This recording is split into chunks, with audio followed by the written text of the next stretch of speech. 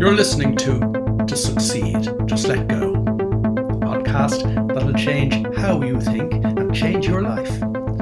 I'm Willie Horton and I'm a psychologist, been helping people change their lives since 1996. Broadcasting from the French Alps and delighted to have you along. Let's take this week's step in the right direction. Back in the dim and distant past, I used to have open workshops in a variety of different nice, quiet places in and around Dublin and out in the suburbs of London. This is before we moved to France. It's not long after I started working for myself first. And I recollect one particular occasion when there were 7 people in a workshop. It was a 2-day workshop at the time. And like most of the workshops I've ever done, I sent all the participants out to do what could loosely be described as a walking meditation. Now, I was borrowing from, in certain respects, Thich Nhat Hanh's meditation, going for a walk, to go for a walk. But my workshop participants were given a particular set of instructions. They were told to go out and see, feel, hear, smell, and taste where they were. And when their mind wandered, as inevitably it would, to come back to the first, the primary of the 5 senses, to see, feel, hear, smell, and taste where they were. Off each of them went individually for a 15 or 20-minute stroll out around the area, around the golf club that we were sitting in, obviously not on the golf course, didn't want anybody being hit by a golf ball. And gradually, after 15 minutes or so, everybody came back into the room. And we talked for a while about their experiences. Now, that's a whole different story, which we'll talk about at some other point in time. I want to make a particular point in relation to this particular story today. We were chatting away for about 15 or 20 minutes when one of the guys said, "When are we having a cup of coffee?" I said, "We'll have a cup of coffee, in about another 20, 30 minutes. He said, "Okay, all right." A couple of minutes later, he said, I'd love that cup of coffee now." And I said to him, "Well, what's wrong? Can you not wait another few minutes?" He said, "Well, the funny thing is," he said, "it didn't taste like anything much at the time, but I can't get the taste of ivy out of my mouth." And everybody in the room looked around at him and said, "What are you talking about?" He said, "Well, I went out for the walk." He said, "And I could see the clouds." He said, "I could feel the heat of the sun on my forehead. I could hear the hum of the tires of the cars and obviously the engines of the cars going past on the road." He said, "And I could smell the fumes." He said, "But I had no discernible taste in my mouth." He said, "So I decided to stop and pull a piece of ivy off a hedge and chew on it." He said, "The funny thing is that as I did it, 2 elderly ladies who were sitting in the bay window of their house taking afternoon tea looked up in horror to see a man chewing on their hedge." One of the other guys in the group said, "Well, the bizarre thing is, I think one of them had a heart attack soon after." He said, "Because I was obviously not too far behind you, although I didn't see you doing it, I chewed on the same hedge." I said, "What's going on here?" I said, "Nobody told you to go out and start eating people's shrubbery." And they said, "Well, we couldn't get a taste in our mouth." Now, the interesting thing is that this exercise had taken place a little while after lunch. Everybody had eaten. Some of them perhaps brushed their teeth afterwards, I don't know, but everybody had a taste in their mouth, a residual taste of the food they had eaten or the cleaning that they had given their mouth. But they couldn't tune into it. And of course, the reason they couldn't tune into it was they weren't used to paying attention to what their senses were telling them. I bet you, just as you're sitting here now, listening to this, or if you're out walking, perhaps listening to it, if you run the tip of your tongue along your teeth, you'll find it difficult to get a taste that you can latch your attention onto. Because as human beings, unfortunately, we have become divorced from our five senses. Yeah, we see, feel, hear, smell, and taste stuff all of the time, but it's easy to see, feel, hear, smell, and taste the big stuff. If you dropped a concrete block on your foot, it wouldn't be too difficult to become fully aware of the pain because it's a gross sensation. It's an in your face, or in this case, on your foot sensation. But what about the little sensations that our bodies are feeding back to us all of the time? Because the subtler the sensations into which we tune, the more we develop our ability to become increasingly aware in the moment. That's why I say to people when we're doing meditations together that they really need to tune into the subtler stuff, because ultimately, when we meditate, we're tuning into the subtlest sensations of all in and on and around our body. And that is the fact that we are, as we know from previous conversations, just vibrating energy. I recollect sending another group of people out individually to go for a walk after lunch around a square in Georgian Dublin. I was working with a leadership team for those couple of days, and they walked out after lunch around the square that they often walked around after lunch. They came back in, and one of the guys said to me, he said, "I've done that walk hundreds of times." He said, "But this is the first time ever I noticed a little plaque on the railings of the park in the square." And I can't remember what the details were, but it was the first time he'd noticed this. And the plaque had been put there in 1842. He said, "How did I not see it before?" I said, "You weren't paying attention." In all probability, like most normal crazy people, he went out for his walk after lunch buried in his thoughts. Like most of us are buried in our thoughts most of the time, blissfully unaware that we are buried in our thoughts.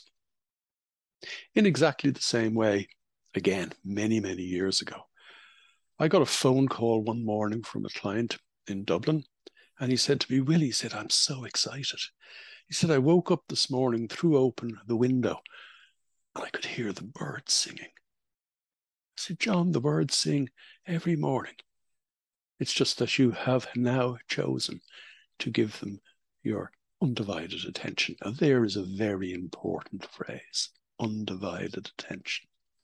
Because when we use our minds normally, we cannot give undivided attention to anything because our ability to pay attention is always fragmented. And a fragmented mind will always stumble, fall, and fail again and again and again. In order to achieve anything at all of any consequence in this life, we need to be single-minded, which is obviously quite the opposite of having a fragmented mind.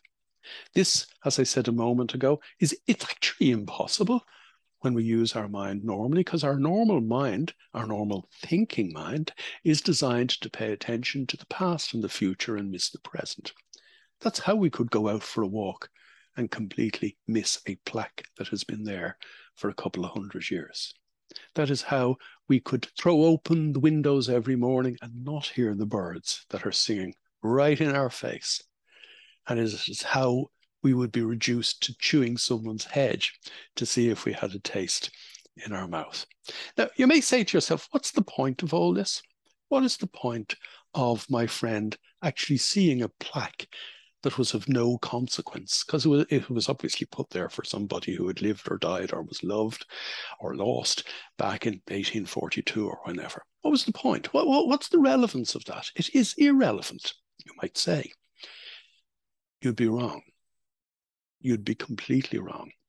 Because the relevance of it is that we develop our ability to pay attention to the reality of what we're experiencing in the here and now when it doesn't matter, in other words, going for a walk like that, so that we're fully tuned in when it does matter. I told a story a couple of months ago in this podcast about a girl who, during lockdown, being restricted in relation to the number of miles she could travel from her house, walked the same route day in, day out for months on end. In her own words, she probably took that identical walk a couple of hundred times over the ensuing months. And then one Friday evening, it occurred to her that she would love to get individual dance lessons. I'm not going to go into the details, there's no point. And anyway, it's none of your business, it's her business. And doing that same walk the following day, she, a little bit like my friend in Fitzwilliam Square in Dublin, looked up and saw a notice that was always there. But in this case, it was absolutely pinpoint relevant because it provided her with the information that she needed and the telephone number, contact details, to start getting individual dance lessons. A coincidence? Not a coincidence, a random event, certainly not a random event. Life can seem random at times, but actually when we are tuned in the right way, and I'll explain what I mean by that in a moment, apparently random events lead us in the direction that we most dearly would love our lives to go. When we start seeing plaques that have been there on the railings for 180, 190 years, when we start hearing the birds singing, they are the first signs, the first little green shoots of our own awareness. Awareness is everything. Awareness will enable you to live the kind of life that you would love to live. Those little green shoots produce the first buds of awareness. It's interesting. One of the first things that anybody with whom I have ever worked has said to me afterwards is that I have begun to realize how mad everybody is around me, how outrageous people's behavior is, whether it is in a supermarket queue where people are jostling each other or people fighting over a car parking space in the supermarket car park when the next aisle of the car park is completely empty and available, or whether people shouting at each other on the road, or indeed husbands and wives shouting at their children, or one of the things that we most often see here during either the summer season or the ski season is people who are out to enjoy themselves and have paid good money to do so are shouting and screaming at each other, losing the head, getting stressed out trying to enjoy themselves. This is one of the first things that we notice when we become aware. The madness around us, the circus that is normal crazy people. Then we begin to become aware of the fact that from time to time, we are that soldier. And indeed, we may reflect on the fact that for years of our adult life, we weren't just part of the circus, we were probably the circus clown. We were normal and crazy. So when we do step back, it is an education. Yes, it can be an entertainment, but basically it is an education. It is a dawning on us through awareness of the fact that I was part of the mad herd of people who like to be part of the mad herd of people because in evolutionary times, there was safety in numbers. It was safer to be part of the herd. Through this awareness, the awareness, as I said, of the madness of other people, the awareness of the birds singing, we develop an ability to be self-aware. And this is where the real magic happens. Because the minute I begin to become aware of who I actually am, rather than who I thought I was as a result of my thinking mind operating on automatic pilot, the minute that happens, I begin to realize, understand, and experience that rather than being a normal, crazy lunatic who's not in control of my own state of mind, I can begin to make choices moment to moment that will enable me move forward in the right direction. Let's go back to the simple choices that I mentioned a couple of minutes ago. The birds singing. As I said to my friend, the birds are singing every morning. This morning, you chose to listen to the birds. You actually chose to hear the birds. On the day my friend walked around Fitzwilliam Square in Dublin, he chose to pay attention. And as I've said before in these conversations, on that day, he, for the first time in his adult life, took control of that to which he gave his attention, or that to which he paid attention. Or if I can put it in psychological terms, for the first time in his adult life, he took control of where he shone his attentional spotlight. Now, the attentional spotlight is used in psychology for particularly descriptive reasons, but it has a major appeal and attraction from where I'm sitting, because when you turn on your attentional spotlight, it will literally illuminate the way forward for you. In other words, we begin through the choices that we make to pay attention moment to moment. We begin to become fully aware of what is happening, fully aware in the moment of the choices that I have moment to moment, and fully aware of what feels like the right choice to make. But something else is going on too, and it's something we've talked about over the course of the last couple of months. And it is something in particular that I talked about with my online program owners a couple of weeks ago. Synchronicity. Because obviously there's a load of stuff going on around us all of the time. Am I saying to you that when we turn on our attentional spotlight and when we tune ourselves in to the present moment, and when we come to our senses, when we're really seeing, feeling, hearing, smelling, and tasting what is going on, am I saying to you that we become aware of everything that is going on in the moment? And the answer clearly is no. We simply do not have the brain power to process everything that is going on in the moment. There are so many pieces of information being fed into our bodies through our sight, our hearing, our feeling, and our smelling and tasting systems, if I can put it like that. We simply don't have the brain power to process that. So how do we know what to pay our attention to, and how do we know what we can let pass us by? It all comes down to your intentions.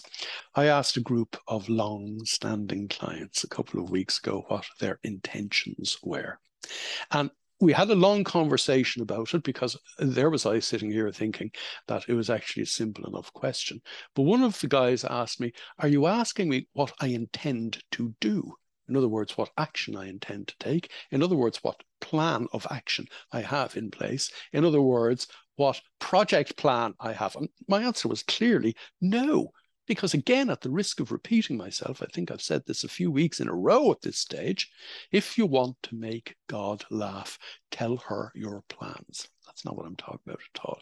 What I'm talking about is the gut feeling of the kind of life I would love to live, the kind of life that if all my intentions came to pass, I'd be in that kind of flow.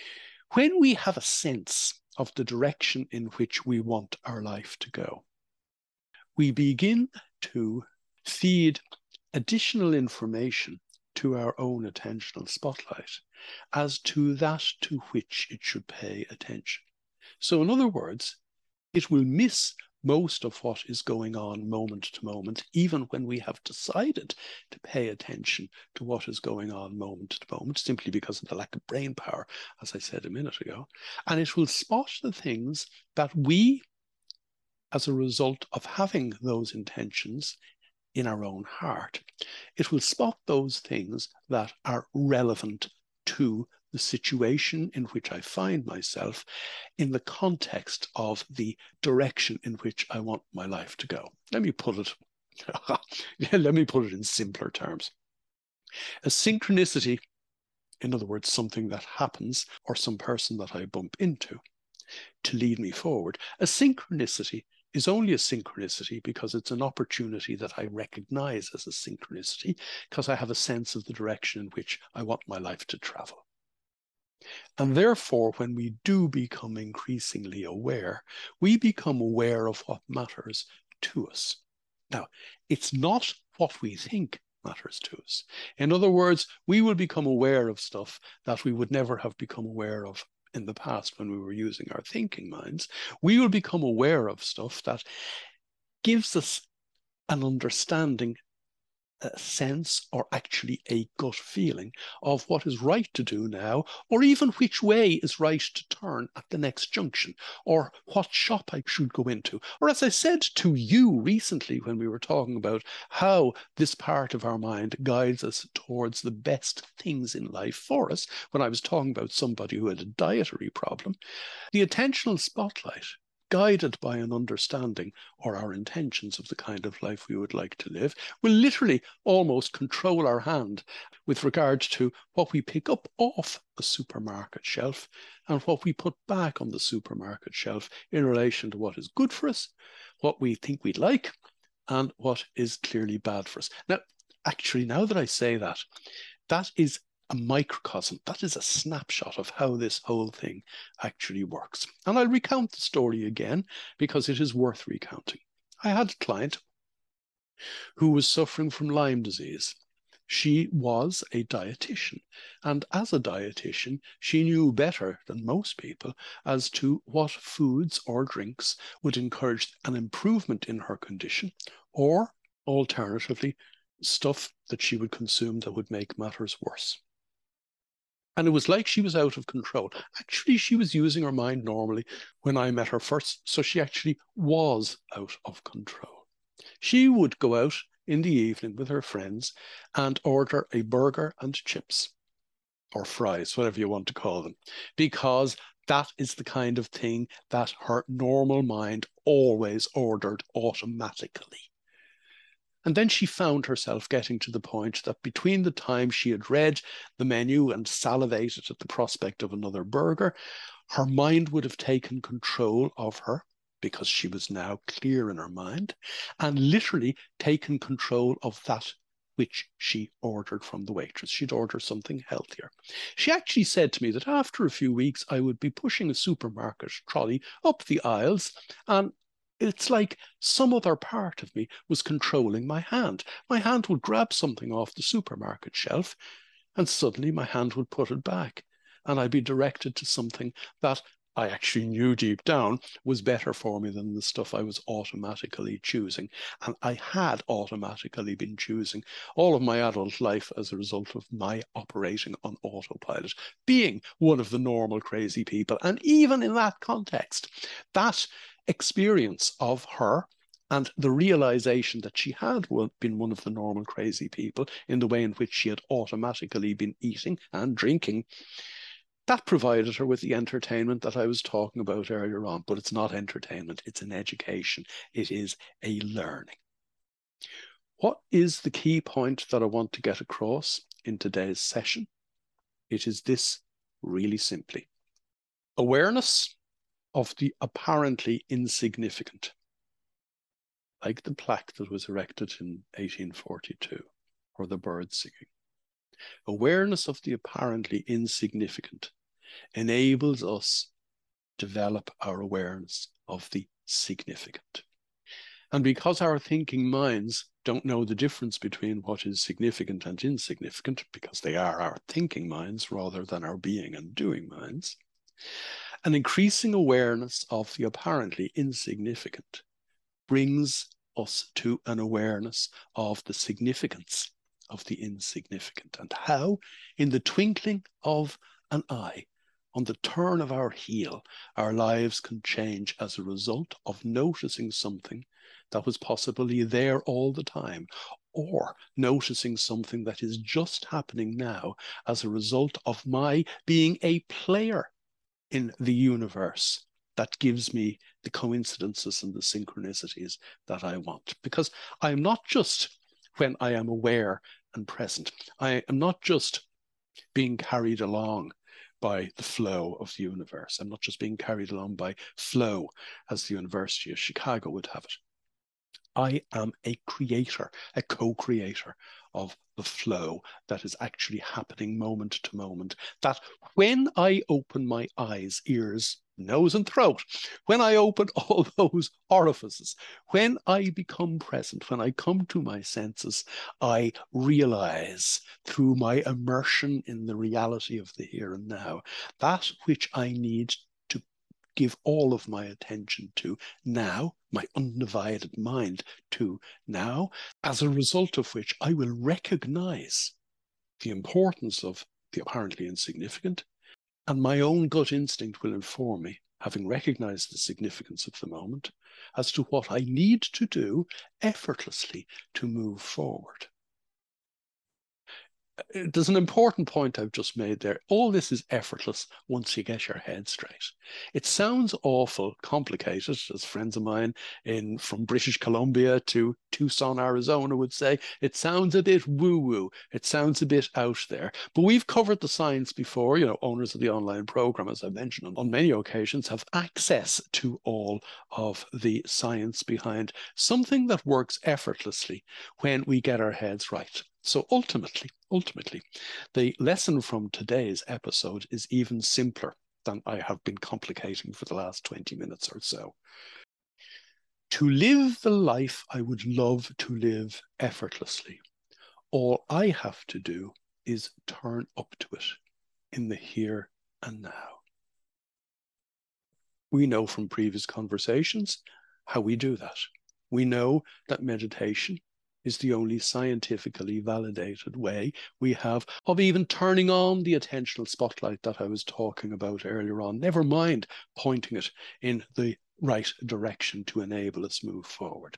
The science is utterly undeniable and convincing.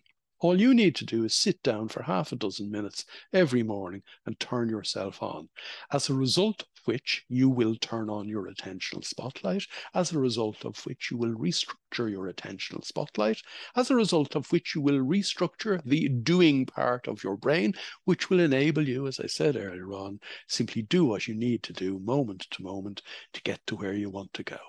So you have only really one choice to make in life, the choice to do the one right thing that leads to everything else. Take control of your own state of mind by meditating, as a result of which you can begin to exercise the key choice that we all need to make moment to moment every day, the choice to be here. You've been listening to Succeed, Just Let Go. To get involved, join me in my Facebook group, strangely enough called To Succeed, Just Let Go. And for more information, visit www.willie-horton.com.